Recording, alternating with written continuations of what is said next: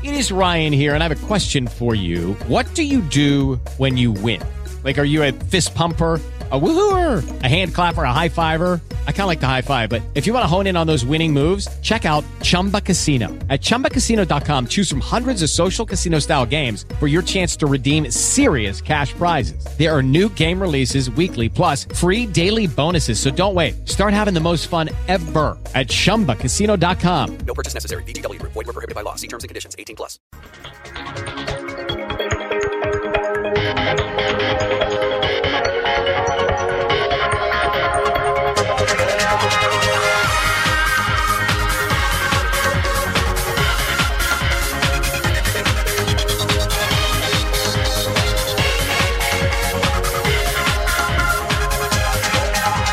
Well, hey, how are you today? Leo Laporte here, the tech guy.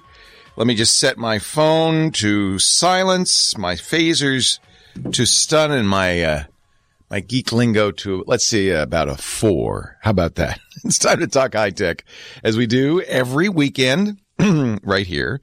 If you want to talk with me, we have a phone number, toll free from anywhere in the U.S. or Canada, 8888 Ask Leo, the phone number.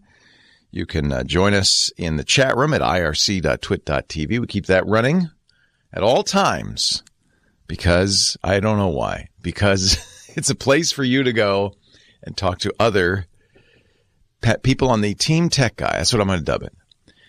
Team Tech Guy. 8888 Ask Leo. There's also a website. That's probably all you need to remember. Everything's there. TechGuyLabs.com. No, you do not have to silence your phones. This is a beauty part of the Tech Guy Show and every radio show. Unlike going to the theater, you don't have to silence your phone. If you want to take a call, take a call. If you want to text, text, but don't do it driving. Wow. California and other states have really increased the penalties and cracked down on distracted driving, and no wonder. No wonder the number of deaths on the highway has gone up for the first time in years. In last year, it was up 10% in the first half of 2016. We don't yet have stats for the second half, but I imagine it'll be similar. And while distracted driving's not anything new, clearly there are new and better ways to be distracted while you're driving. And I'm glad that the state of California is doing what they can, and other states are doing what they can to make it safer. I will not, I'm going to make you a promise for the new year. I have some resolutions for 2017. I will not use the A word during this year. Now, wait a minute. Before you get all hot and bothered, I'm talking about the Amazon Echo trigger word. That A word, Alexa. And I will endeavor not to say anything that sounds at all like Siri. Siri. Because even if you say, seriously, she tends to, no, I'm not talking to you. No, she tends to wake up. It's going to get harder and harder to be a broadcaster. There's so many things you can't say. Now, is this fake news or not? I want you to clarify this. The CW6 in San Diego on Thursday morning on their news show had a story about a 6-year-old girl in Texas who racked up some hefty charges talking to the Echo in her home. According to her parents, and actually you can go back and listen to this because you can use the Echo app on your phone and actually hear the various utterances. You know, they save them. Yeah, I don't know if you knew that. You can hear yourself stutter and make up things and go, oh, darn, and start over and all that. One of the things the 6-year-old said to her Echo, can you play Dollhouse with me and get me a dollhouse? The parents say before they knew it, Amazon Prime shipped them a $160 KidCraft Sparkle Mansion dollhouse. Oh, and not sure why, 4 pounds of sugar cookies. Then the presenter on the station in San Diego, CW6, said the A word. I love the little girl saying, A, order me a dollhouse. And apparently, according to the register, that set off Echo boxes around San Diego on their own shopping spree. The station said many viewers complained the TV broadcast caused their voice-controlled personal assistants to try to place orders for dollhouses on Amazon. Now, I want to ask you, if those of you who have an Echo, I know I've annoyed people in the past by saying, Echo, tell me a joke, things like that. And actually, I've changed the name of the Echo. You see, I have an Echo in here, but I've changed her name from the A word to Echo. But of course, that means I say Echo and she wakes up, so that's not good. But what are you going to do? There's only 3 words. There's only 3 words you can use: Echo, the A word, and the other A word, Amazon. And I'm not using Amazon because I'm going to keep. So don't use that would be bad. So broadcasters all over the world are going to have this problem. But I have a question for those of you who have one of those things. You know what I'm talking about. Doesn't it ask you, if you say order something for me, doesn't it ask you for a PIN code? Or maybe that's something I just put on there. I don't remember what the default is. It's certainly something. And if you have an Echo, you should probably turn this on in your Echo app. Require a PIN code confirmation before ordering anything. Maybe the parents turned it off. Maybe the people listening to the CW6 in San Diego turned it off. I don't know. But if I say, Echo, order me some underpants, it's going to ask. Top search result for underpants is The Adventures of Captain Underpants. It's $4.84 total, including tax. To order it, tell me Leo's voice code. See, it won't just order it. Now, is that not true for you? Oh, you have to turn on parental. Tell me Leo's voice code. Excuse me for a moment. Echo, stop. So, okay, some people in the chat, I'm asking the chat room because I know a lot of them have Echoes. You do have to turn on parental controls. I don't know. I think that I don't remember. Certainly don't have parental controls on it. I don't think that's the case. The question is the order code on by default? And it's my memory that it is, that I did not turn it on. In fact, I was surprised that it asked for one the first time I tried to buy something using it. So I think this might be another, little link baity false news thing. Maybe not. Maybe not. But of course, broadcasters now, we have to be very careful. There's so many things we can't say. Forget the 8 little words the FCC prohibits. They're going to add Alexa and Siri, and there's going to be 10 at least. Oh dear. And really, swearing is nothing compared to ordering making you order a Rolls Royce. This could be terrible. So I'll be careful. That's one of my New Year's resolutions. One of many. We make them, don't we? And we break them immediately. But this one, I promise. Well, I don't promise. I can't because I know I'm going to slip. I will endeavor. I will try. Oh, there is no try. There is only do. I will do. I will not, do not say the A word. I missed you guys. I took a little time off for vacation, and here's how I know I missed you. Last night I dreamed I was doing a radio show, and I've been kind of in my head. That's a bad thing. When you've been doing this as long as I have, it becomes a force of habit, and the weekends come, and all of a sudden you start talking to the air for no reason. So you missed some great shows in my head. Oh, FTC, Federal Trade Commission, is taking D-Link, the router manufacturer, to court. This isn't the first time. I think they took, didn't they go after Netgear too? They went after another company, citing lax product security and privacy perils. Your router is a member of this family of things called the Internet of Things. Devices, appliances in your house that are connected to the Internet. And router is one of them because you connect it and forget it, right? And just sitting there out there on the Internet. And open to all sorts of attacks. And hackers lately have been discovering all sorts of flaws in routers that allow them to take them over and have them do their bidding. Not attacking you necessarily, just borrowing a little bandwidth from you for attacks on other systems and so forth.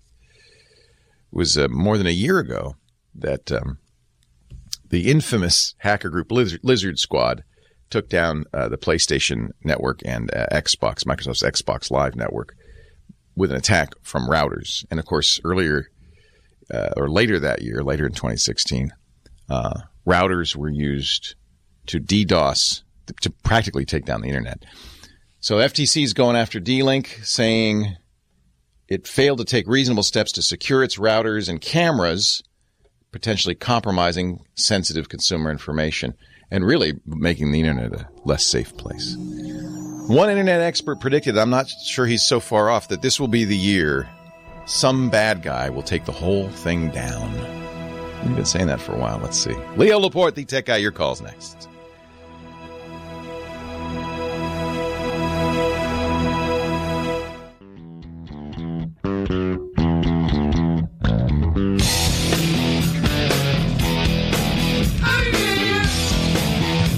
$5. Leo Laporte, the tech guy.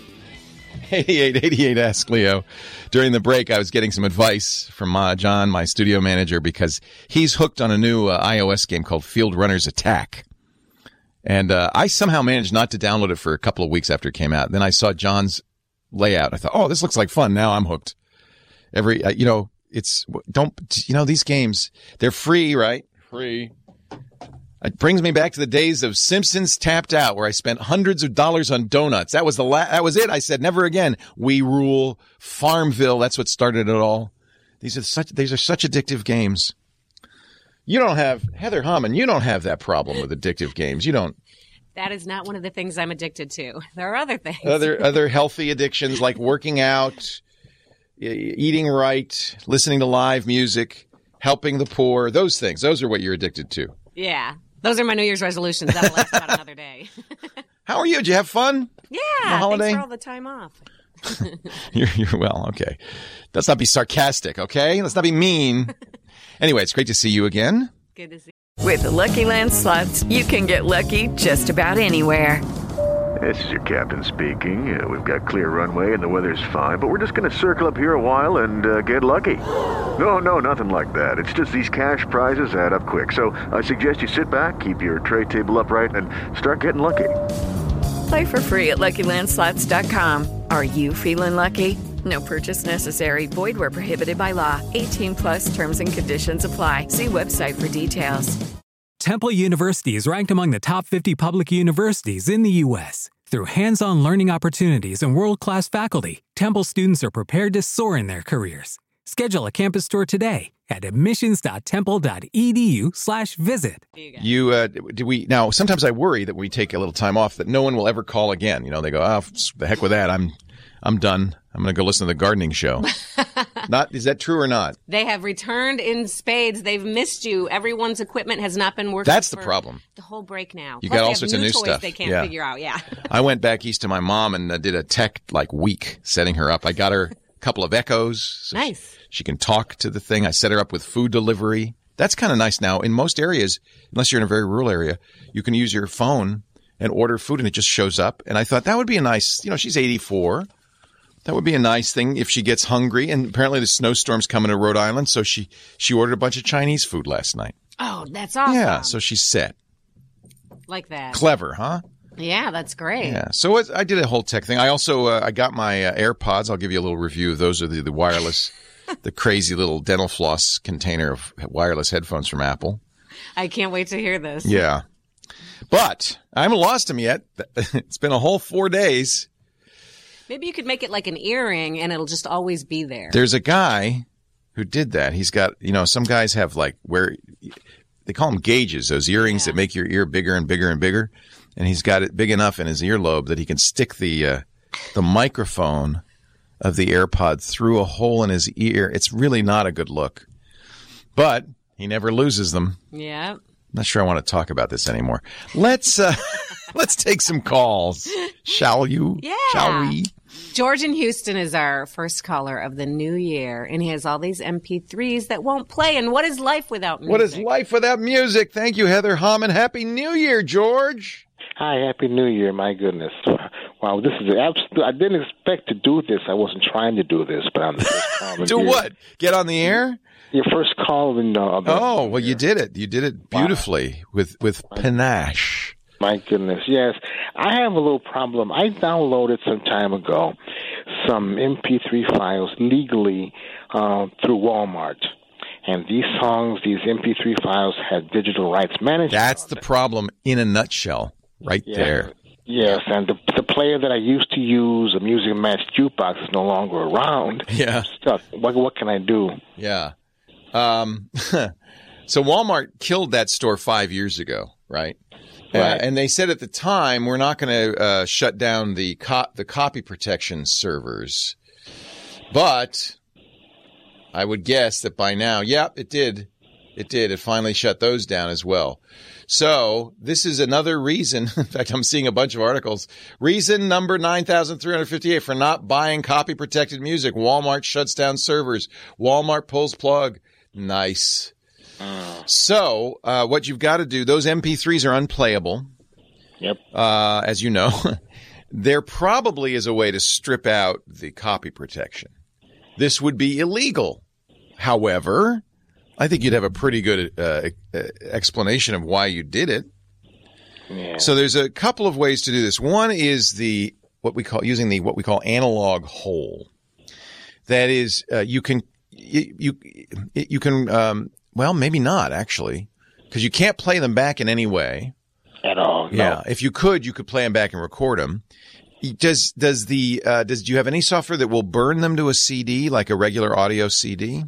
I have software that will do that, but not these particular files. You cannot. Not those files. At all. Yeah, only the player that would do that. It says, according to Walmart, I'm looking at their music downloads section of their website. You'll still be able to enjoy the digital music you purchased. Have you logged into your Walmart account? I think it's gone. Yeah. I haven't, and there's nothing. Yeah. So these are first of all, they're not MP3s. They're WMA format, I think. This Windows Media Player. Okay. Windows Media Audio. So what you were going to do is Google, and I guarantee you it's out there, is to Google strip WMA copy protection or strip WMA DRM. And somebody will have made a way to do that. Generally, the analog hole is always there if you can play the music back or rip it to a CD, but you can't do either. Right.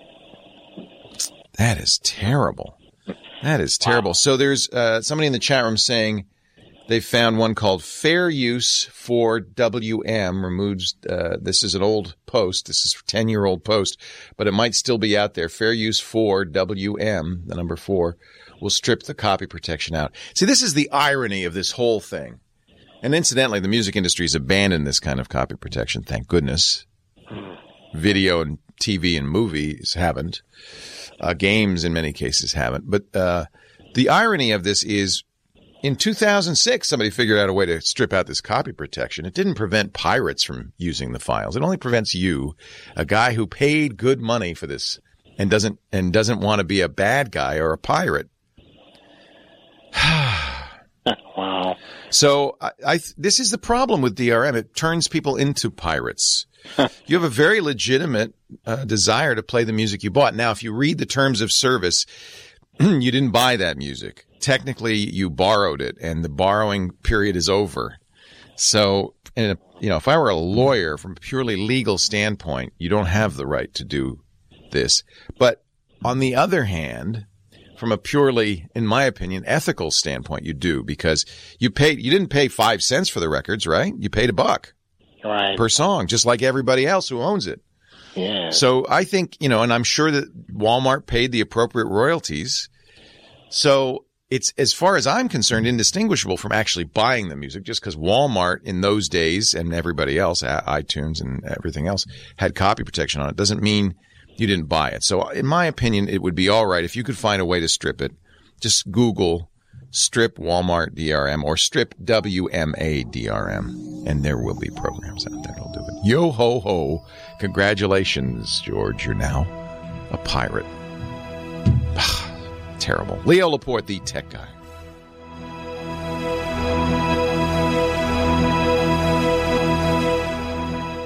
Turn it off.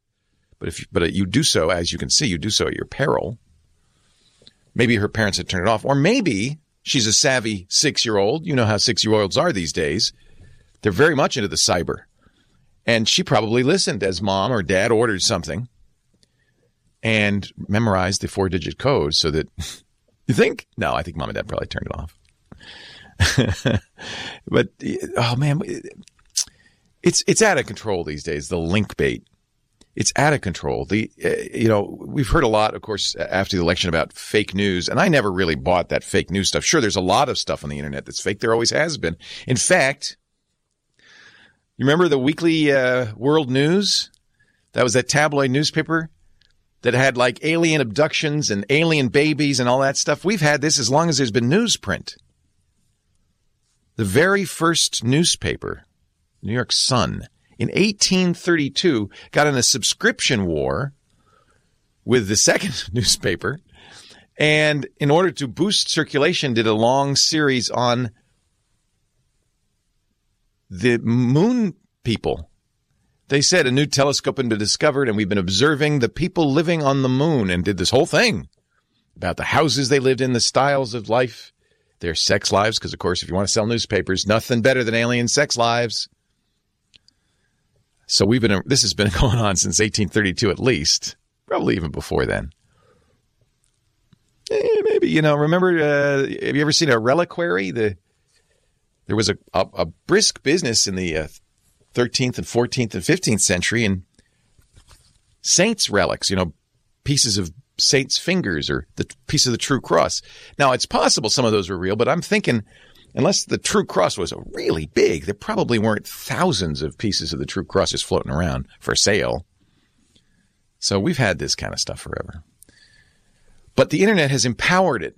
And really, I blame, in many respects, as much as the fake, we talked a lot about the fake sites in Macedonia, the teenagers creating news sites that they knew would make them some money in advertising because they could write stories that people would share on Facebook, et cetera, et cetera. But that's just copying in a small way the big link bait coming from the major sites like the Huffington Post and Engadget and The Verge and this news story. It's called link bait because it made you click. And when you click, they make money. And so it's sensationalizing the stories, misrepresenting the stories. There's a lot of that going on. And it's I think it's a problem, but what you got to do, and certainly what I did with that story, is trust my instincts and knowledge and say, is that true? That doesn't sound right. Don't you have to enter a code? That doesn't sound right. Okay. Burkhoff in the chat room says, nope, I saw that news story. And my Echo did order a dollhouse. Okay. It ordered one for me. Absolutely telling the truth. I immediately canceled. All right. Maybe I was wrong about the fake news. All right. You should turn on, let me just say, Burkhoff, go into your Echo app. They don't call it the Echo app. They call it the A-Word app, just to make me crazy. Go into the A-Word app and turn on the order code. It's on by default. Now, may add it to your shopping list. That doesn't mean it's going to come.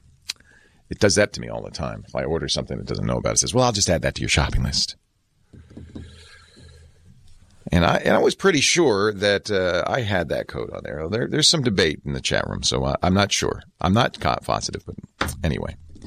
Normally at this time... Hello, it is Ryan, and I was on a flight the other day playing one of my favorite social spin slot games on ChumbaCasino.com. I looked over the person sitting next to me, and you know what they were doing?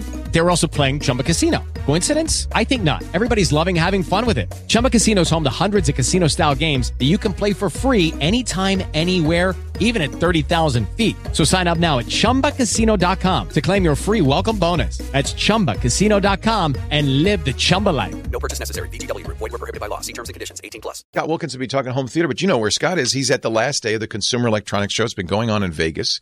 And speaking of Amazon's Echo, that is probably the biggest category of products, certainly one of them anyway, at the Consumer Electronics Show this week. Everything from your television to your refrigerator. They've added Amazon's Echo voice to it. Amazon is brilliant. They've licensed that out. I bet it doesn't cost a lot to add the voice. It might even be free because, after all, what's the number one thing you do with it besides setting timers and asking it what the weather is? And, of course, listening to the show, which you can do. You buy stuff from Amazon, maybe even unintended stuff. So it's good for Amazon. So if I were Amazon, I'd give everybody the opportunity. They certainly have made it easy to write additional skills. In fact, at last count, Amazon announced that there are, 6,000 third-party skills, everything from playing Jeopardy to 20 questions to dumb dad jokes. And I imagine, we don't know how many, because Amazon doesn't report sales. We feel that best guess is in the millions. And I imagine it was a big gift over the holiday season. I bought 2 for my mom. Amazon is also going to add this capability to appliances. They have a button called the dash button. Man, they're smart. The dash button, I had one of those. I bought a dash just to see. It was like $5. You're paying them for the right to instantly order a product. One product, because the dash button has a product logo on it. In my case, it was for Cottonelle toilet paper. Just to see, right? I'm doing my research. I made a mistake, though. I put that button in our pantry thinking, well, this would be useful. The idea is you push that button, that's it. It will order from Amazon Prime. You have to be a Prime member. It will order whatever you push that button for. They have a detergent, laundry soap, all sorts of, household products.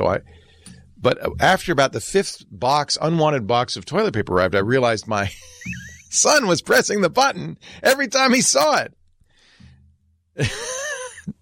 So I have removed the dash button. However, that ability will now be built into some dishwashers, washing machines.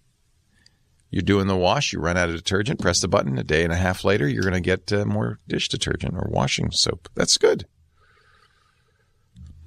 And, of course, the big fun and games going on over the weekend, some wag programmed his Amazon's not the only player in this game. Google made, a little late to the party, but made this Google thing called Google Home. And some wag made 2 Google Homes chat with each other endlessly, and he's put a video up on a website called Twitch TV. When we come back, we'll see if they're still talking. They have been for 2 days. 1.5 million people have viewed this video live when we come back. Leo Laporte, the tech guy.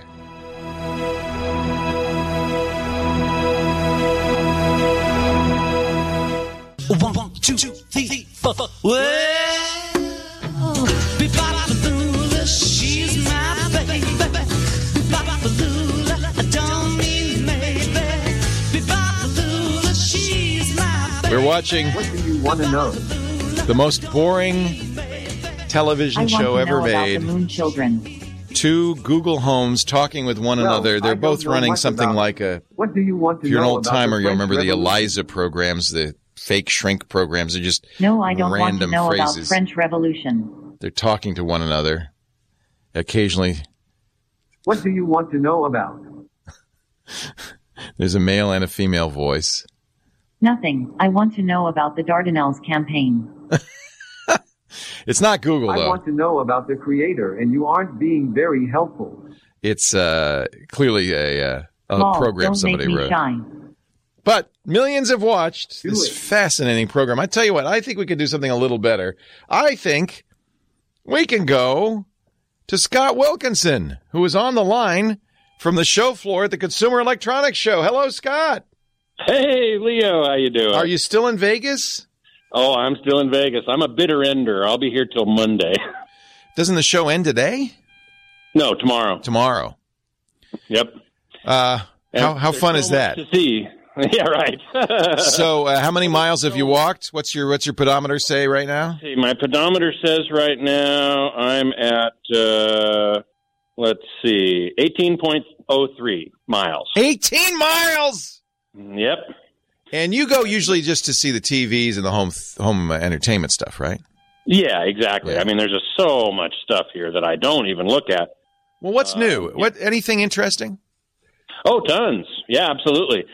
Sony got into the OLED game. They're now the second company to be showing an OLED TV. I have LG's OLED, which you've recommended. In fact, it was the TV of the year 2016.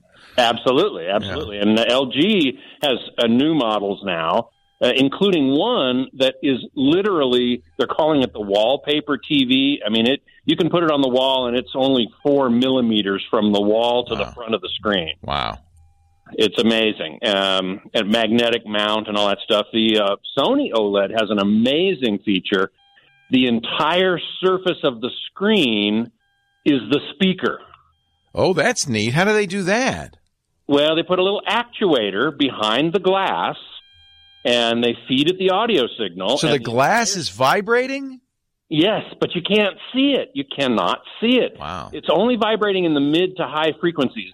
Once you get into the lower frequencies, they do have a woofer in the structure that's not part of the screen. So it's kind of a gimmick, right? I mean, I don't think so. They did it right next to another TV with a sound bar, and it sounded better, I have to say. Okay. It sounded better. Okay. One of the cool things about it is that the voice, say if somebody's talking on the screen, the voice is coming directly from them, not under the screen or over the screen, as with a sound bar or another speaker. So Right. that was kind of cool. Now, it's not the same. It's not as good as a real outboard sound system. And if you're going to spend that kind of money on an OLED TV, and they didn't say pricing, but it's not going to be cheap, you're going to use an external sound system. But if you don't... This is something that's been going on for the last few years where the TV manufacturers desperate to sell you a new TV. Most people are not buying new TVs, but every, few years are adding gimmicks like what was the yellow channel and other things. That don't necessarily really improve your experience, but maybe could get you back into the store. Was there any substantive movement? Are we seeing 8K? Well, there's quite a few 8K technology demos. Well, no product. That's how it starts. That is how it starts.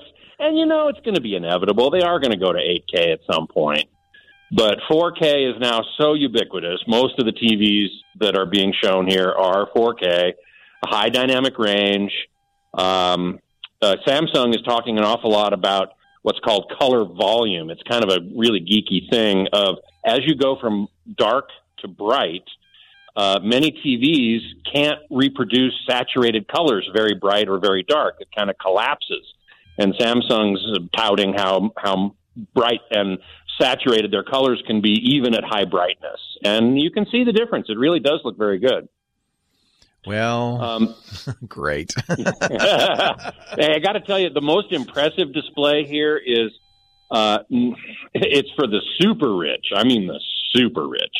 It's a display that uses tiny microscopic LEDs, red, green, and blue, as the direct light source. And they've got a screen. It's a tiled system, so you can assemble tiles to whatever size and shape you want. They've got one on the show floor. It's 32 feet wide by 9 feet tall, resolution of 8K by 2K. Man, that thing is awesome. I mean, it just looks amazing. Not practical. You couldn't get it in the door. Let's say. Well, you could build a smaller. You could build a smaller one. You don't need to build one that big. Oh, because it's just tiles. It's modular. So you could get it in the door. You bring in the tiles and then you assemble them inside the house. Exactly. Oh, that's clever. That is clever. Yeah. Hey, we were talking a lot about Amazon Echo over the last hour. Any TVs with don't say the A word. That's my new thing. But any TVs with the Echo built in? Yes. A lot of TVs here now have voice command. They have the A word that you can interface with, or Google Home. There are some with Google Home as well. Right. And I have an Android device that uses Google Home. And, of course, Apple TV uses Siri to do this. Right. And I guess it's a pretty good interface to talk to your TV to say, hey, I'd like to watch Stranger Things, and then the TV knows where that is and can switch to that signal and turn it on for you. Yeah, I just saw a demo just a moment ago from Samsung. They have their own system of that, but it's very impressive. You can say, show me all the sports that are on TV right now, and it'll show you that. Hisense has got a lot of that kind of functionality in there as well. So that's a Chinese manufacturer. A couple of Chinese manufacturers, Hisense and TCL, are really trying to get into this market. They watched what happened with the Korean manufacturers like LG and Samsung and said, hey, we can do that. I imagine they have a good presence at CES this year. They have a huge presence at CES, absolutely. I've always maintained that TV manufacturing went from America to Japan to Korea. Now it's on to China. Yeah. Yeah, and they're coming on strong, really strong. This company, Leeco, here. Yeah. Leeco, yeah, they pronounce it Leeco. They've got an 85-inch TV with all the bells and whistles for $4,000. Is it a good-looking TV though? Well, on the show floor, yes. It's hard to say. I can't guess. really. On a show floor with bright lights and everything, it's hard to really evaluate the quality of a TV, but, it looks mighty good. And for that price, and, it's got full array. Judy was boring. Hello. Then Judy discovered ChumbaCasino.com. It's my little escape. Now Judy's the life of the party. Oh, baby, mama's bringing home the bacon. Whoa, take it easy, Judy. The Chumba life is for everybody. So go to ChumbaCasino.com and play over 100 casino-style games. Join today and play for free for your chance to redeem some serious prizes. ChumbaCasino.com. No purchase necessary. Void where prohibited by law. 18 plus terms and conditions apply. See website for details. Local dimming, wide color gamut, high dynamic range. It's really pretty spectacular. Very disruptive. Plasma, anybody? Nope. It's gone. Just LCD and OLED pretty much. Yep, and this Sony micro LED thing, which they call Cletus. Cletus? That's a silly name. Yeah, right. Yeah. Anything else that wowed you? Well, that Sony thing is probably the most wow. That's factor. pretty cool. Yeah. Yeah, it's extremely cool. I'm about to go over to South Hall. They have some sort of laser projection system that looks kind of interesting. And then I'm going over to the Venetian where they got all the audio stuff. So, I'm going to give you an assignment because I want to buy a projector for the Super Bowl this year. So I want, when you come next week, you let me know what would be a good, let's do some Super Bowl TVs next week. How about that? Sure. And of course, round up your CES experience because you're still there for a couple more days. And by the way, you will do a very special Home Theater Geeks. Is it going to be this week, or did you already do it? Well, we recorded the interviews for next week's show. And then the following week, I'm going to have a panel of journalists on to talk about everything else. So we'll have a couple of weeks of CES Geek Out. That's This is his podcast, the Home Theater Geeks podcast at twit.tv/HTG for Home Theater Geeks. Scott also is editor-in-chief at the AVS Forum, and I'm sure you'll find a bunch of articles about CES there. Oh yeah. Yeah. It seems to be the most exciting CES in a few years. I'm not sure about TVs. I think so. Yeah. I think so. TVs, have come down a little bit. There are a lot of players are out of the market, like Panasonic and Sharp. But I think AR and VR. In fact, I'm wondering, is anybody doing a VR television set? For watching TV? Are you seeing anything like that? I haven't seen that yet, and to tell you the truth, I haven't been looking a lot at VR at this show, but that is sort of inevitable. Yeah, that's one of the big stories. Scott, it's huge. Rest your voice, rest your feet. You've got miles to go before you sleep. Indeed. 18 miles down, another 18 to go. Thank you, Scott Wilkinson, AVS Forum, and of course, Home Theater Geeks, our podcast at twit.tv/HTG. We'll see you next week. And we can talk more CES and Super Bowl TV purchases, too. Thanks, Scott. You got it. Leo Laporte, the tech guy, 8888 Ask Leo. More of your calls coming up right after this. I'd never let you.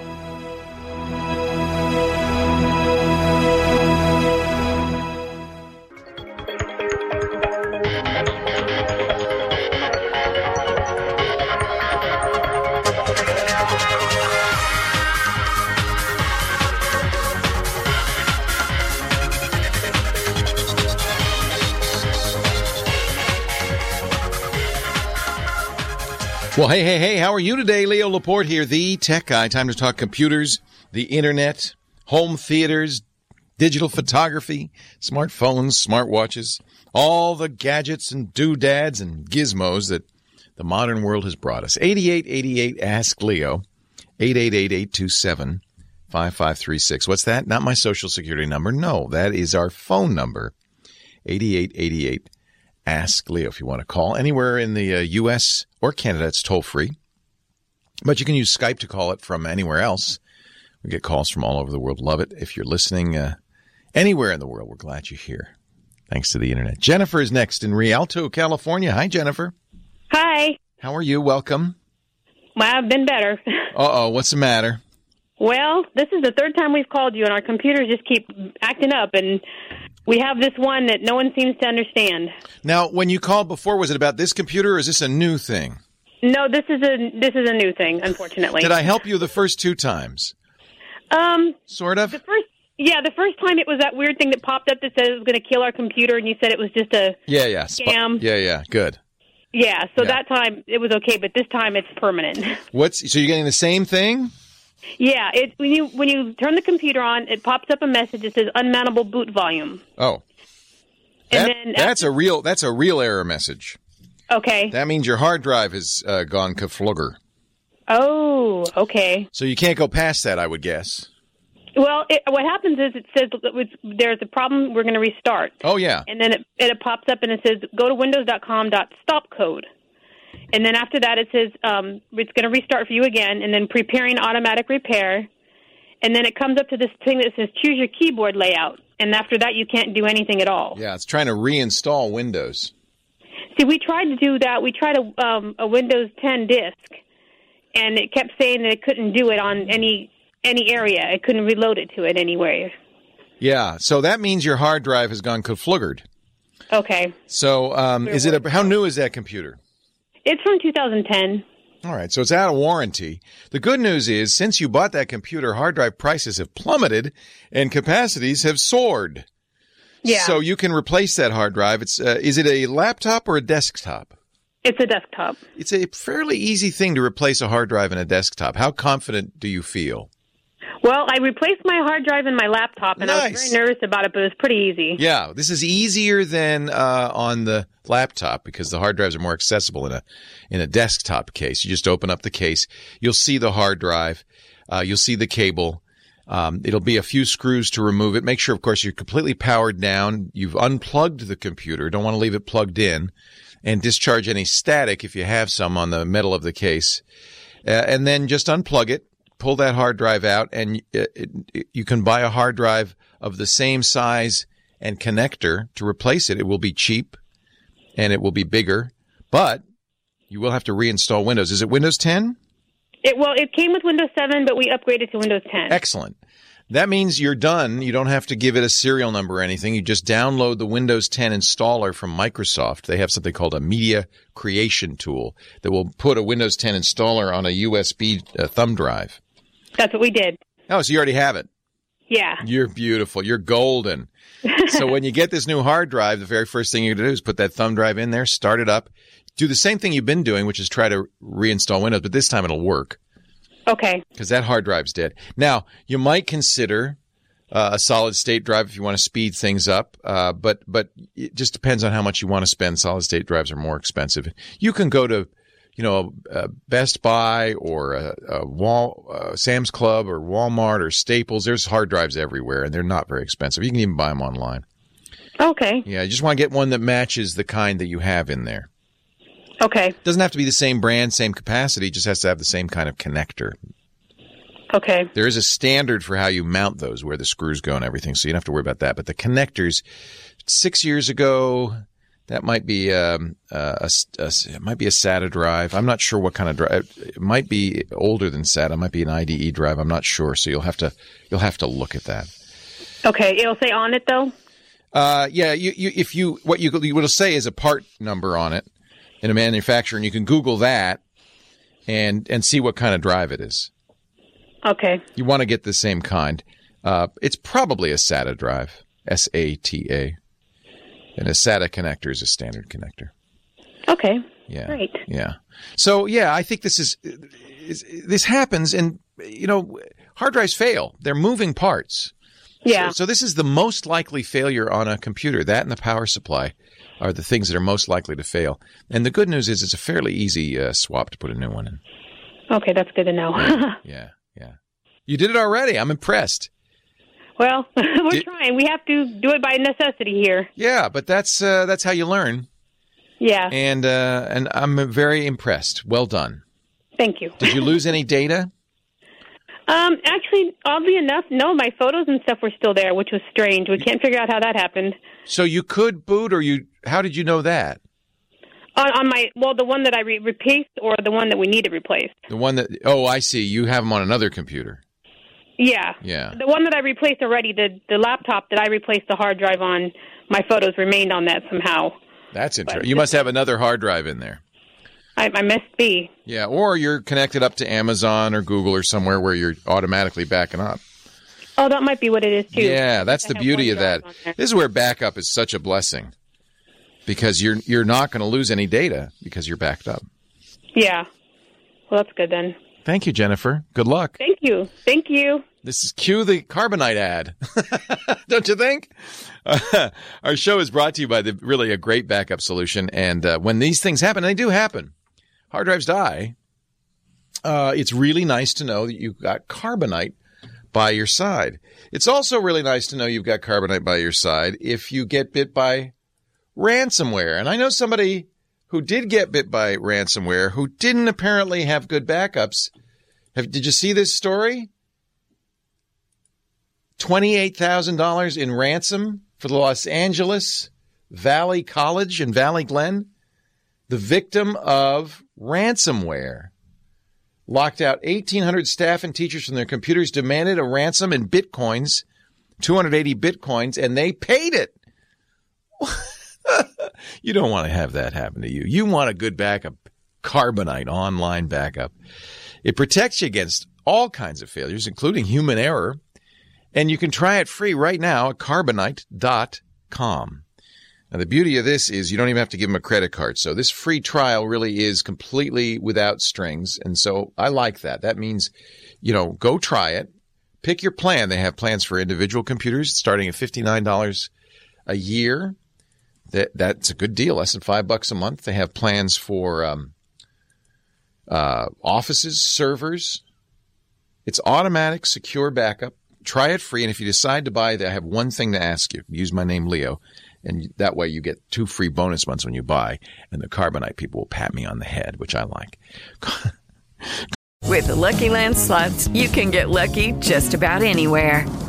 This is your captain speaking. We've got clear runway and the weather's fine, but we're just going to circle up here a while and get lucky. No, nothing like that. It's just these cash prizes add up quick. So I suggest you sit back, keep your tray table upright, and start getting lucky. Play for free at LuckyLandSlots.com. Are you feeling lucky? No purchase necessary. Void where prohibited by law. 18+ terms and conditions apply. See website for details. Carbonite.com. Offer code Leo. Try it free today, and then if you get bit, you won't have to worry. Can you believe that? $28,000. Did I get the bitcoins wrong? 28 bitcoins, I guess that would be. They're $1,000 each now. What? In consultation with district and college leadership, outside cybersecurity experts, and law enforcement, a payment of $28,000 was made by the district, says L.A. Community College District Chancellor Francisco Rodriguez in a statement yesterday. It was the assessment. This is so bad and wrong. It was the assessment of our outside security experts that making that payment would offer an extremely high probability of restoring access to the affected systems, while failure to pay would virtually guarantee that data would be lost, unless you had a backup, for crying out loud.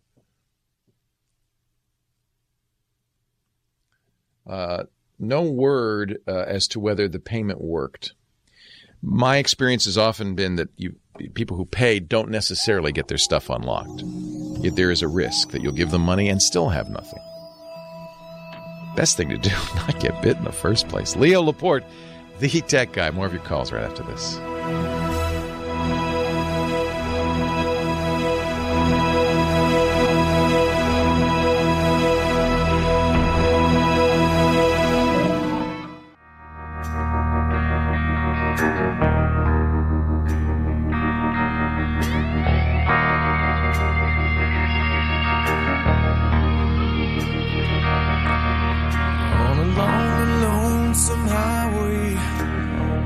And you're playing some good music. Our musical director, Michael Cosio. And by the way, thanks to Michael for that article about the Los Angeles Valley College ransomware problem. He went there. That's his alma mater. So did you study Did you study radio there, or did you study? You did. Good. They taught you never to bring coffee into the studio and spill it, as I just did in my own studio. See, I knew I should have gone to radio school. 8888 Ask Leo. That's the phone number. Actually, this hacking story reminds me, of course, of the Russian hacking story, which is now all over the news. After the JAR, the Joint Agency report about the Russian hacking. The Joint Agency report was the worst mishmash of nonsense I've ever seen in my life, and most security experts agree. The question is, well, there's lots of questions. Almost certainly they're not basing their assessment that the Russians tried to hack the election on that JAR report.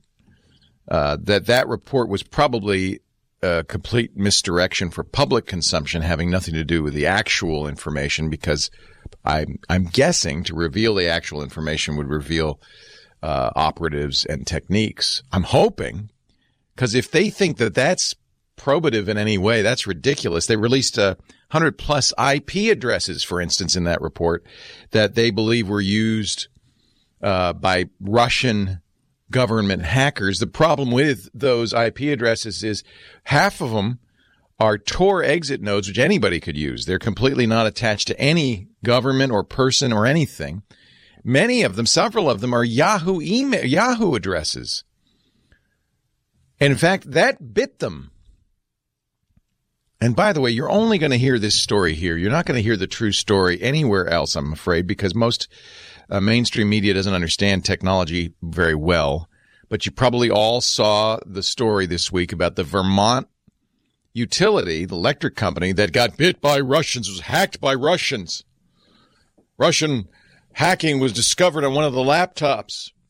Not a laptop used to control the utility, but nevertheless, you know why they got flagged? Because the Vermont utility took those 139 IP addresses, internet addresses, from that goofy JAR report and looked through its system to see if any of them had been accessed. They had, oh my gosh, one has on this laptop. It was a Yahoo email account.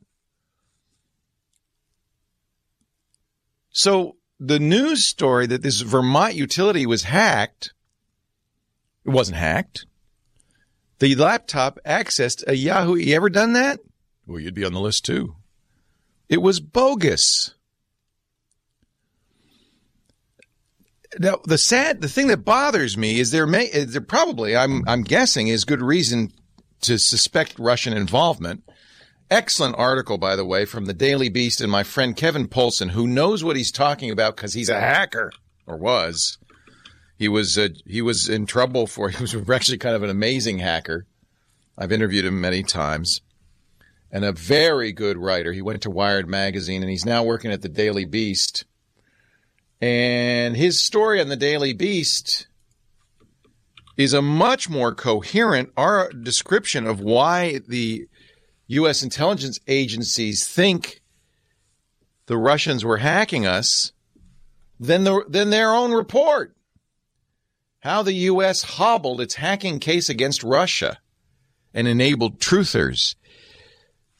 Poulsen, who knows what he's talking about and is absolutely bloody-minded and independent, so you can trust him, and I know that because I know him and I've known him for years, says there's a ton of evidence tying Moscow to the hack of the Democratic National Committee, but somehow Washington managed to screw up its presentation of that evidence. He quotes a security researcher, Robert M. Lee. At every level, this report is a failure. It didn't do what it set out to do. It didn't provide useful data. They're handing out bad information to the industry when good information exists. The JAR, it stands for Joint Analyses Report. It was issued by the Department of Homeland Security on Thursday. It's a 13-page dumbed-down document, but people are taking it seriously. However, if you read Kevin's much more credible post, there are some very useful things we do know that do point a direct at the Russians, but not this report. They released 876, I correct myself, 876 internet addresses, it says, that are linked to the hacking. And this JAR report urged network administrators everywhere to add the list to their network monitoring. Don't. So this guy Lee, who's with the security firm Dragos, ran the list against a cache of known traffic his company keeps around for testing. The results stunned him, Kevin writes. We had thousands of hits. We had extraordinarily high amounts of false positives in the database, including 6 Yahoo email servers.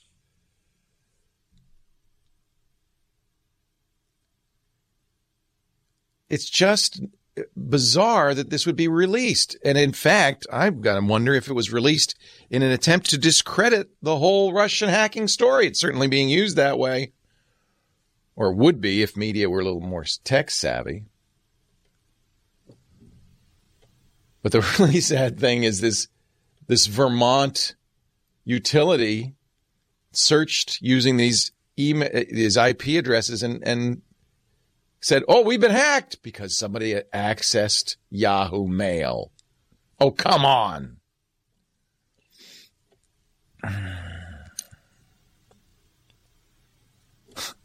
The Russians didn't hack your browser. You used Yahoo. I just, if you're going to, be coy, as somebody in the chat room says, to protect sources and techniques, fine, but say that. Don't release something that is provably bogus, because all that does is fuel the, I think, dangerous opinion that, oh, it didn't happen. It's all being, it's all made up. But I'll put a link to Polson's very good article in our show notes at techguylabs.com. It's at the Daily Beast. Kevin is a really good reporter. And as I said, he's a hacker, so he knows what he's talking about. He's not making this stuff up.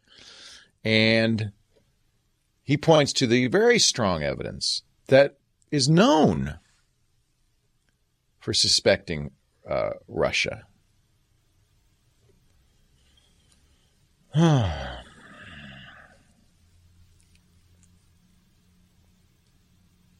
And it's just amazing. And, sad to say, everybody now is thinking that Vermont Utility was hacked. Others are saying, you see, there's no hack. Look at this silly report. This is just the intelligence agencies trying to discredit our president-elect. And getting to the bottom of this gets more and more difficult, only because mainstream media doesn't have the skills to even analyze this.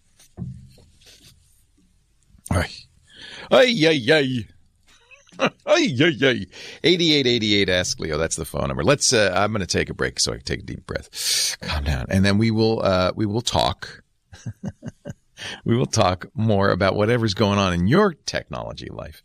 8888 Ask Leo. Leo Laporte, the tech guy. We'll have more of your calls in just a moment. And by the way, I will put that link up on techguylabs.com. techguylabs.com.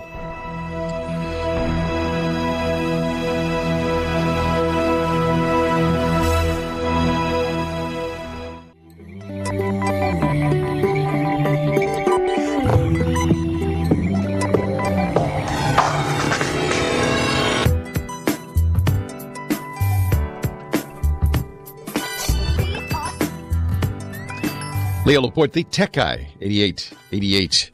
Ask Leo. Donald is on the line from, he calls it Winterpeg in Manitoba. It's a little chilly right now in Winnipeg. Mine is 19. Oh, man.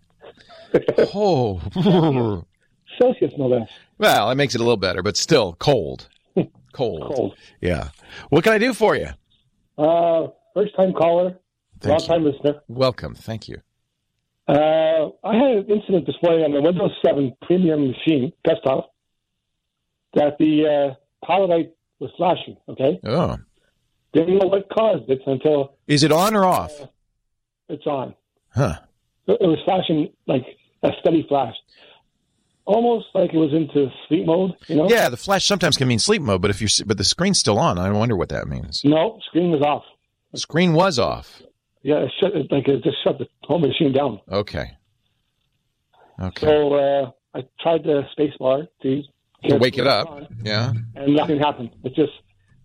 The fans came on, the CPU came on, but nothing on the screen. What kind of PC is it? It's a Acer Aspire. Okay. Is it fairly old? It had Vista at one time. Okay. How's that answer your question? Yeah. Is it seem to be a pattern, or is it just a steady blinking? It's steady blinking. Okay. All right. So Acer did do this as a way of signaling you. You remember the beeps, the power on self test? Mm-hmm. Yeah. It's similar to that. And I'm just looking, and that's why I was curious on the age of the Acer, because this changes depending on when you got your Aspire. Right. But it can mean something. So there are a couple of things I'm looking. There's a couple of things suggested depending. Okay. Go ahead. The age of your machine might mean that your motherboard battery has died, and that may be what the blinking is telling you. Oh, that's one thing it can mean. You know that battery? It looks like a quarter. It's on the motherboard, easily replaced. They're not very expensive. They don't last more than 5 years, so you're actually well over that. And the reason that's important is it keeps not only information about the hardware in a non-volatile memory, but also the clock. That's why your machine knows what time it is when you turn it on after leaving it off for a while. I have issues with that because it tends to be 5 hours ahead. Yeah, that might be related. What usually happens is it resets to the beginning of the PC era, and then all of your web surfing pulls up warnings because the certificates are expired because you're in 1970. Right. Okay. So I would say that's one thing. It's all one color though, huh? Yes. Just a solid blue. Solid blue. And it's blinking on and off consistently.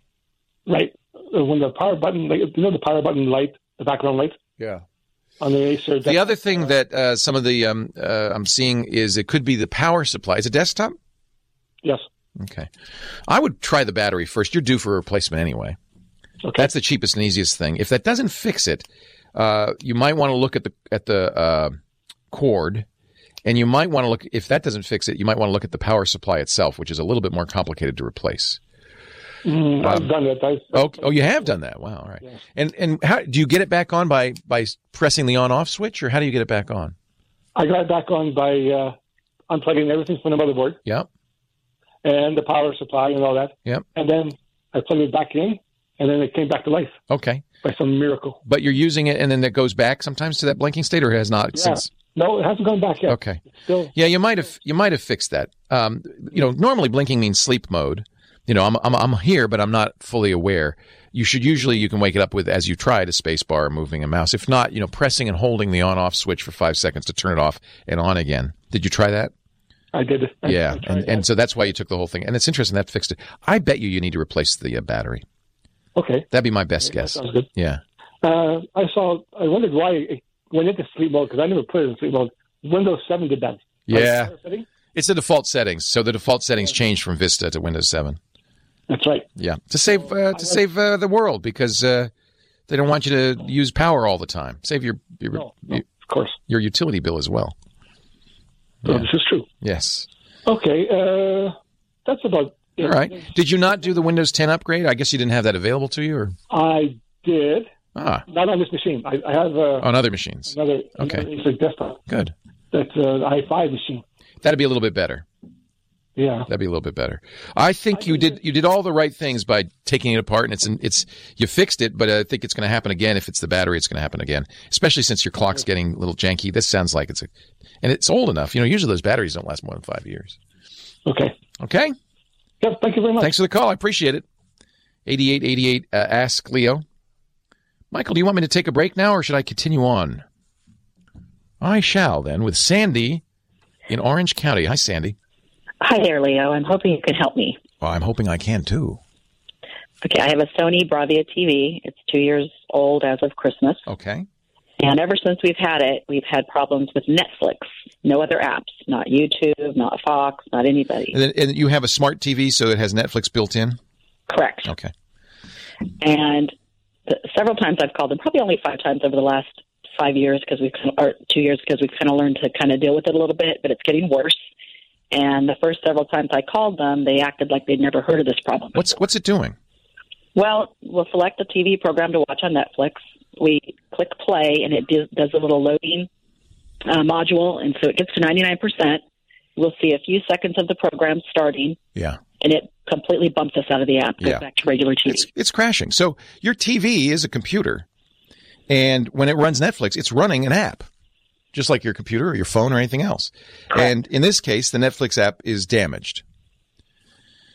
So the first thing I would try to do is see if you can, and by the way, Sony should have told you to do this, is a firmware update or refresh. Now, I have to tell you that the Netflix apps on many TVs are terrible. In fact, smart TVs in general are usually pretty dumb. Okay. I have all smart TVs, but I still buy Apple TV or Roku boxes to watch Netflix just because their software tends to be better. Their processors are a little higher powered. That just tends to work better. So I do have Netflix on my LG and my Samsung, but I don't use it off my LG or Samsung. I use it from a Roku. So another fix for this would be go buy a $90 Roku box, which is a small little hockey puck sized box that connects via the HDMI cable to your TV. It's on the internet. And it was designed originally for TVs that had no internet connection. Yours does. But frankly, it's a little bit better hardware and software than your TV. Okay. Do you suggest that we don't have Apple computers, but we have iPhones, iPads? Do you buy so if you buy TV and movies on iTunes, you have to use an Apple TV to play them back. My recommendation is to not do that, to buy it from Google, because then you can use YouTube to play it back, and YouTube can be played back on anything.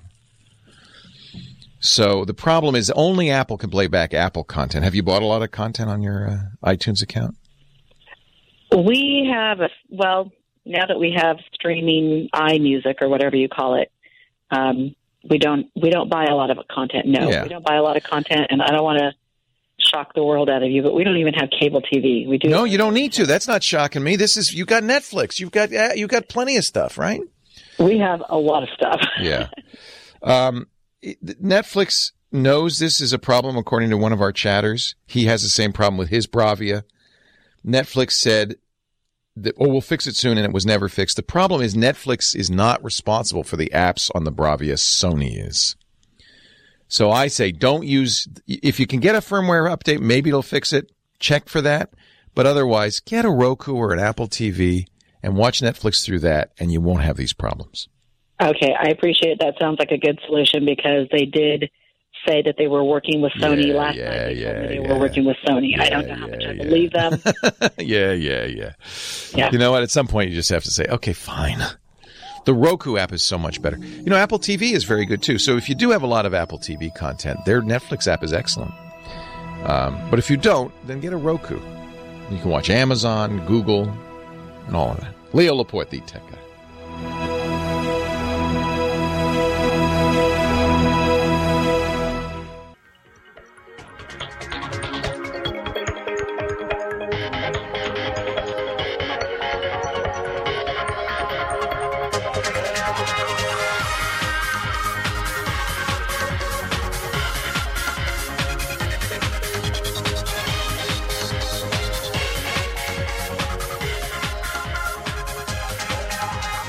Well, hey, how are you today? Leo Laporte here, the tech guy. Time to talk about, let's see, computers, the internet, home theater, digital photography, smartphones, smartwatches, CES. That's the silliest thing. For the last couple of years, they've said, don't call it the Consumer Electronics Show, it's CES. Like anybody would know what CES is, so every time I say CES, I have to explain, that's what used to be called the show formerly known as the Consumer Electronics Show. Why they don't want to call it that, I don't know. It's every year, this time of year. First thing, really, right out of the gate in the new year. And it is the chance, its role has changed a little. It used to be, it was a chance for manufacturers to come to the States and get all the dealers, all the stores, the electronic stores and stuff to come see their wares, see what's coming for Christmas 2017, and order it.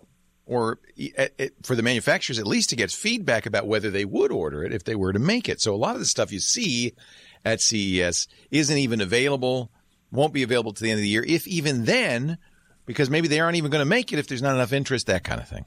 With the Lucky Land Slots, you can get lucky just about anywhere. This is your captain speaking. We've got clear runway and the weather's fine, but we're just going to circle up here a while and get lucky. No, nothing like that. It's just these cash prizes add up quick. So I suggest you sit back, keep your tray table upright, and start getting lucky. Play for free at LuckyLandSlots.com. Are you feeling lucky? No purchase necessary. Void where prohibited by law. 18+ terms and conditions apply. See website for details. But it's fun. It's a great chance to see what's going on. And its role has changed because guess what? There's no more CompUSA. What's happened to consumer electronics stores? They're gone. You buy online. So really, and it's more of the manufacturers now, I think, the more about the manufacturers coming to the media. It's really a media event now. It's still doing great. And there's still all sorts of weird and wacky stuff and televisions and blah, blah, blah, and gadgets. There's also sometimes, not always, but sometimes surprises. And there were surprises this year. I mentioned earlier in the show that one of the big stories from CES this year was the number of Amazon Echo, Amazon Voice Services enabled devices. Huge number. Really kind of surprising. Cameras aren't really announced at CES. There are other big trade shows for cameras. Cell phones not usually announced at CES. There's a big one coming up in March, the Mobile World Congress. And also one of the things that's happened, and Apple was the first to do this, but Microsoft and others have followed, Samsung. They have their own events. Why you don't need to go to CES to announce something. Apple pulled out of CES years ago saying, yeah, we'll just have our own event. Why be in that crowd? So it's mostly smaller companies that are hoping that they'll get some coverage because the press comes to see all this stuff. And big companies who, TV companies for some reason still do it. I thought it was very interesting to see Amazon's Echo in cars, in refrigerators, in everything. Even some companies are making... I'm not talking to you, dear. That Echo. Even I should mute her for the show, though, shouldn't I? I hope you do that. I promise, though, that was my New Year's resolution, not to say anymore, not to say the A word anymore. Alexa. I don't want to wake her up. Even Lenovo's making an Echo competitor. Well, not a competitor. It's using Amazon's voice services, and it looks just like the Echo, except it's designer colors, and it's $20 cheaper. Amazon's smart. They said, let's get it everywhere. The other thing that I wanted to talk about that is a big surprise. Traditionally, PC manufacturers haven't really talked about new computers at CES. First of all, January is not a big time to buy computers. It's September or August for the new school year, maybe the holiday quarter as gifts. January, who's going to buy a computer in January? But for some reason, and also there's trade shows. There's a big trade show in Taiwan where most of these manufacturers are in Taiwan and China and Korea and Asia. The Computex show is where a lot of new stuff. But for some reason this year, it was crazy with new PCs and some really cool ones, including a $9,000 laptop for gamers that had 3 screens that folded out. It was crazy. There was a lot of interesting new designs, 2-in-1s. Dell had some really cool laptops. Lenovo announced some very cool laptops. Even Samsung, in conjunction with Google, announced a beautiful new Chromebook. I think this is kind of Google's intention to replace their own version of the Chromebook, the Pixel. The Chromebook Pro and the Chromebook Plus from Samsung, both of which look fantastic. I immediately ordered a Chromebook Plus from Best Buy. It'll come in February. So even that's a surprise. I mean, most of these PCs are available soon, if not now. So is there a I thought we were in the post-PC era. Certainly sales for personal computers, whether laptop or desktop, especially desktops, but whether laptop or desktop, have really plummeted over the last few years. Maybe that's why. I don't know. Windows 10, I think, is reinvigorated it. Microsoft's reinvigorated it with their own hardware, too. The Surface Studio, their big all-in-one, is spectacular.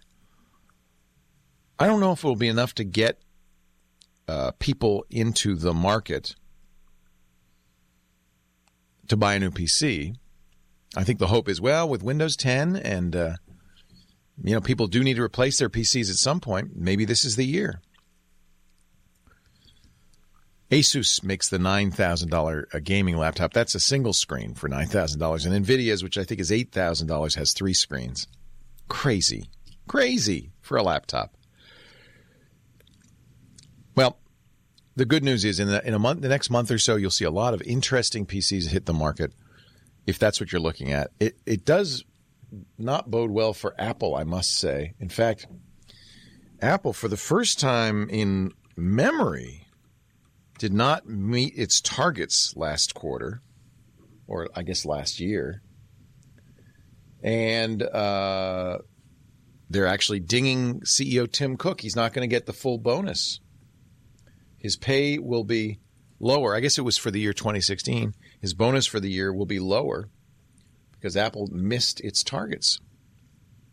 And they don't really have anything particularly compelling. I think the Touch Bar, that little OLED bar that replaced the function keys on the new MacBook Pros, is a joke. It's annoying. It's not useful, and it gets in the way. I hit it all the time by accident. Siri launches or the search launch. It's get it out of my way. Give me a normal keyboard, please. Apple did try to get its AirPods, its wireless headphones designed for the headphone jackless iPhone 7 out, and barely got it out at the end of the year. Most people will be getting theirs this month or next. I got mine right at the end of the year. I like them a lot. I mean, they're easily lost. They're wireless. They just sit in your ear, which means if they fall out, you'll never find them again. They're expensive, $160. Sound is good, not great, but good. Pairing is easy. You do look kind of dopey wearing them. You got a little white thing hanging out of your ear, but I guess we'll get used to that, right? Apple says, we're making them as fast as we can, but what they don't say is, how fast is that? So you'll know because you'll see people walking around with little white things hanging out of their ear. Then you'll know, oh, they're everywhere or not. I kind of like them. Yeah, interesting. They're so expensive, I don't imagine a lot of people will replace their wired headphones with these. But for people who want easily paired wireless headphones designed specifically for Apple products, although they will work with other Bluetooth devices, the AirPods are nice. I'll give them a thumbs up. They're pretty. But it's interesting because Apple was the innovator, weren't they, for so long. And now I'm looking at companies like Lenovo and Dell and Asus and Acer. HP is making some beautiful PC hardware. For years, I said, whatever you do, don't buy an HP computer. They load it up with junk. They use cheap parts. That's not true anymore. Beautiful computers. The new HP Spectre 360, gorgeous. And they did something Apple never does. They made it a little bit thicker for better battery life. Hey, it's the thickest computer we've ever made. That's something you'll never hear from Apple. 8888 Ask Leo. Let's talk high tech. Phones are open. Your call's next. Leo Laporte, the tech guy.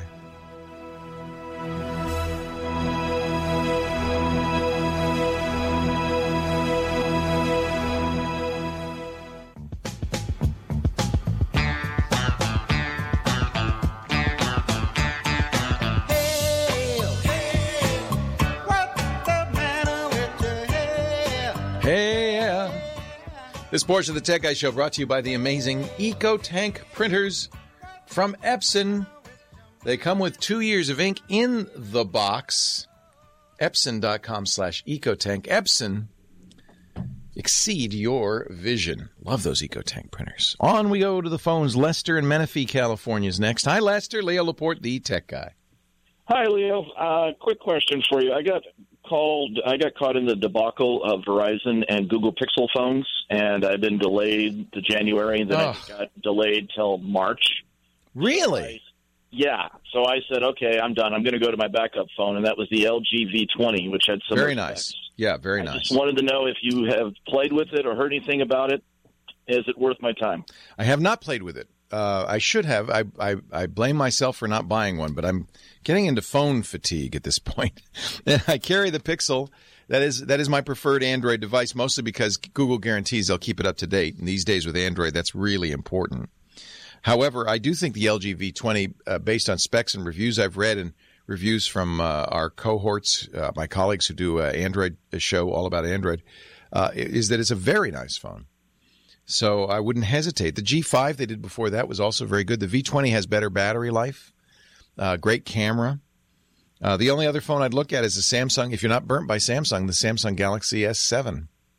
I got burnt with the Note 4. Yep. Ever since the recent update in the Note 7 debacle, my Note 4 has slowly become a brick.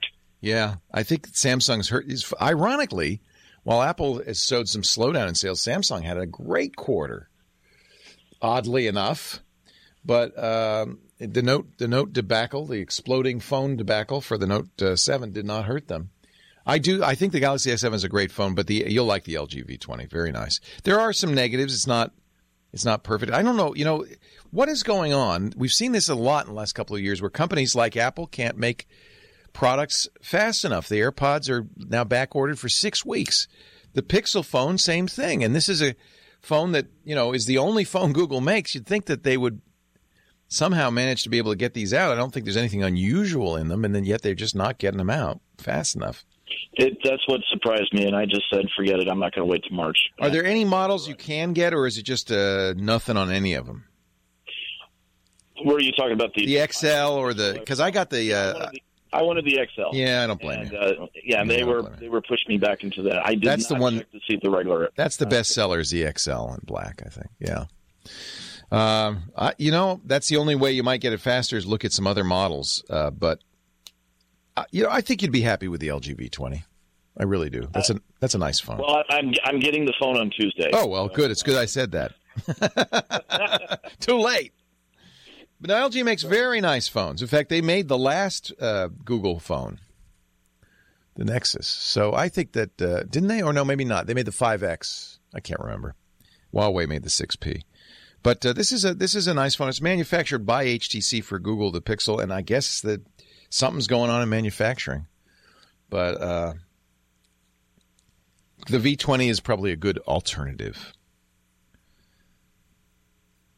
It's funny. I was able to get my first Pixel XL from Verizon because Verizon was the only company that had them. But I guess they've now gone through their stock. It's got to be. You think it's HTC? What is going on? What are companies pushing the envelope so hard that they're having lots of flawed, devices they can't sell, and is production down? What's going on? Why is it so hard to get these products out? And I'll tell you, if you don't jump on the bandwagon, especially with an Android device, you will lose. The early prognostications for this Pixel phone were very positive. People were saying, they're going to sell 10 million of them, but not if you can't get them in the stores. Albert Compton, Leo Laporte, the tech guy. Hey, Albert. Hey, Leo. Hi. Hi. How you doing, man? So I had a question about fitness trackers and things like that. Yes. Basically, I'm a big runner. Running is my big thing. I used to love when Apple and Nike got together and came out with the sensor. Wasn't that great? That was fantastic, man, because of your stride and everything it could look at. That was great. You put a little thing in your shoe, right? Yes. Yeah, it was great, man. And then that paired up to the phone. Your shoe, yeah. It paired up. Yeah, you're right. And so now I'm looking to replace it, and I'm back big into running, but I don't want to take my phone with me on every run, especially when it rains and stuff like that. Of course not. So I was wondering, what wearable do you recommend for runners? Because there's so many different things out there. Yeah, then there's two levels. The serious runners are all using the serious devices from Garmin and Polar. Those are those big runners' watches. They have GPS built in. They're big so they can have more battery life and they have more information. And I think the pro runners, the really serious runners, stick pretty much to the brands you've been using all along. But then there's the kind of the hobbyist runner, the exercise fanatic, the fitness guy, and the Fitbits are doing very well with them. Samsung's watches are doing very well. I would not turn away from the Apple Watch. The new Apple Watch works without the phone. It's got a GPS built into it, finally. That's the key, right? That's the thing you're bringing the phone along for, is the GPS. Yeah. So you've got to buy a watch or a runner's watch or with a GPS built into it, because otherwise you won't be able to track your run. You want a heart rate monitor too, because that's important to know how much exertion. Gosh, you'd love to have a VO2 monitor, a VO2 max monitor that monitors your oxygen consumption. They actually make phones like that, but watches like that. But I think that in the kind of low end hobbyist runner, a Fitbit or an Apple Watch is probably your best bet. And if it sounds like you're getting serious about running, are you training for a marathon or? Oh yeah, I'm pretty serious. I did the Rock and Roll Series last year, so Nice. I did 2 marathons and 8 halves. So Okay. it's pretty. Yeah. So for you, all of those things are really important. You really want to, have those metrics because that helps you train, right? Yes. So I'm thinking you're going to stick with the Garmin's, like the Forerunner, which is, kind of the watch. Fitbit does make a watch with GPS called the Surge, which I think is nice. And I do think Fitbit has other features like sleep tracking that are useful and alerts. But TomTom, Suunto, Garmin, and Polar, those are the ones that, everybody, they're serious. When you see the guys running in the marathon with you, they're all wearing Garmin watches probably. Yeah, they are. Yeah. And there's a reason. And see, when I went to their site, there's like 15 million different ones, but to at least know to stick towards that brand because I think so. I think all over the place, the Forerunner, and then go by price at that point. The 230 is their kind of less expensive one. The 630 is their high end one. If you can afford it, that's probably the one you want. Accuracy is a big issue. And Fitbit's been sued for poor accuracy with heart rate. I think they're all equally accurate in terms of stride and location because the GPS does a good job with that. Heart rate's a little higher. I think if you're training for marathons, you're a serious runner, get a Forerunner. Okay, got you. Thank you. And you're asking the fattest, laziest, not athletic guy in the world, but it's my job to keep track of this stuff. I do not have a Garmin. If I ran, I wouldn't need a Garmin because I couldn't get far enough away from my phone to lose the signal. That's how bad it is. 8888, ask Leo. Leo Laporte, the tech guy. More of your calls coming up in just a bit.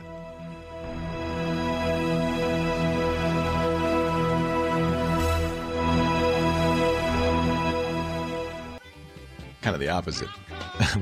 I'm the soulless man. Sundar on the line from Ellicott City in Maryland. Hello, Sundar. Hello, Leo. Welcome to the show. Thanks for taking my call. Of course. And thanks for all your service to all the tech community and the non-tech savvy community. Thank you. And this is my third call in the last 2 years. Nice. I'm Welcome a back. big listener. Good. I have been listening to your podcast. Good. And thanks for all your help. My pleasure. Here's my question. Recently, I switched from AT&T to T-Mobile, and I took my phone took my Galaxy Note 4 that I got. We haven't got a January patch yet. But that means that Google has put out a December patch. Those fixes are always important on Android. And you would love to get that patch if you can, even if you can't get a newer version of Android. I see. Can I say one more thing, Leo? Sure. Just say one more thing. Sure. Heather asked me why I'm calling Leo instead of calling T-Mobile. That was a very good question. That's because I trust you. I trust your answers. I don't trust what T-Mobile says. Well, you never know what you're going to get when you call a company for tech support. You're getting somebody, in most cases, who's paid a low wage and has a notebook, is probably not a geek, but they're just at a call center. They're customer service reps, and they have a notebook that will tell them what to tell you. They're not going to apply any knowledge to your problem at all. But what they may have is information like this information I'm going to put on our show notes on how to set your APN settings. And that's what you need to do. You need to be set to fast.tmobile.com and all of that. And that's probably what's still pointing, I would guess, is still pointing to AT&T. That's easy to fix, though. Thanks a lot, Leo. You're very welcome. And I'm glad you're always welcome to call, Sundar, because the one advantage about calling me instead of a T-Mobile is your question is now answered for everybody else who's listening. So it's a kind of a more efficient way of getting that information out there. So I'm always glad to take your call. I will never say to you, well, why don't you just call the manufacturer? No, I'm glad you called. That's great. That's so nice of you, Leo. Thank you. Thanks, Sundar. Take care. I love the notes. I have every note. except I gave back the Note 7. And I'm so sad that Note 7, which would have been, I think, without a doubt, the phone of the year, 2016, had that battery problem. Oh, man, that just kills me. I would love to be using that Note 7. However, I got to say, because Android is somewhat risky, there's so many people banging on it trying to hack it that it's probably a good idea to get a newer Android phone with a newer version of Android on it. The most recent is 7.1.1. Only a handful of phones have 7.1.1. And then from a manufacturer that has pledged, we will push out the updates. The monthly security. Google does a monthly security update now, like Microsoft and Apple and others do. And you want to make sure you get those in a timely fashion. LG has said they will. Samsung has said they will. Of course, Google will with its Pixels. One of the compelling reasons to use a Pixel phone. It's one of the reasons I do. That's going to be the safest possible. But a lot of people can't buy a new phone every year, or even every 2 or 3 years. And it's the sad fact that Google does not have the market clout that Apple does. Apple has compelled everybody who sells an iPhone, and everybody wants to sell an iPhone, to promise they won't get in the way, that they will push out those Apple updates. So Verizon, T-Mobile, AT&T, everybody, Sprint, when there's an update from Apple, they don't get in the way. So there's really only one party getting you those updates on an iPhone. There's, as I mentioned, 3 parties that are potentially getting you those updates on an Android phone. That's a little bit of a problem, especially on those older ones. Our show today brought to you by Carbonite. There's one problem you don't have to have, and that is data loss. Everybody will face it at some point. Hard drive dies, ransomware gets on your system, or human error is probably the number one cause. You accidentally delete a file that you need. Carbonite's the solution. A good backup plan should be 3 things, in my opinion. Automatic. I got to remember to back up every Sunday. No. Automatic. Continuous. Not every Sunday, but every moment. When you change a file, boom, it gets backed up right away. And at least part of your backup strategy has to be off-site. I think it's great to have a local backup. For businesses, Carbonite actually has an appliance that'll do that. But it's also important to get that data out of your business, out of your home, somewhere safe. So if you really have a disaster, a fire, a flood, a tornado, you can get your data back. That's true peace of mind data security. That's what Carbonite offers. You can try it free. You don't need a credit card. Just go to Carbonite.com. Plans for home, for office, for Mac and PC.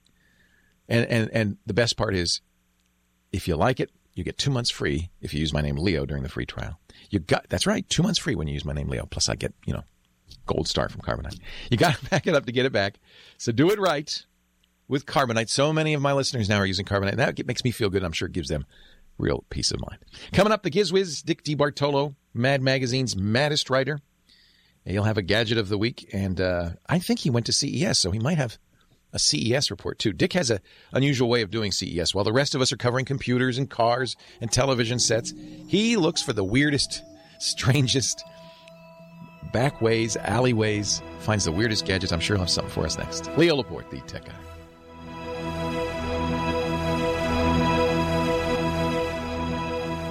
With Lucky Land Slots, you can get lucky just about anywhere. Dearly beloved, we are gathered here today to... Has anyone seen the bride and groom? Sorry, we're here. We were getting lucky in the limo and we lost track of time. No, Lucky Land Casino, with cash prizes that add up quicker than a guest registry.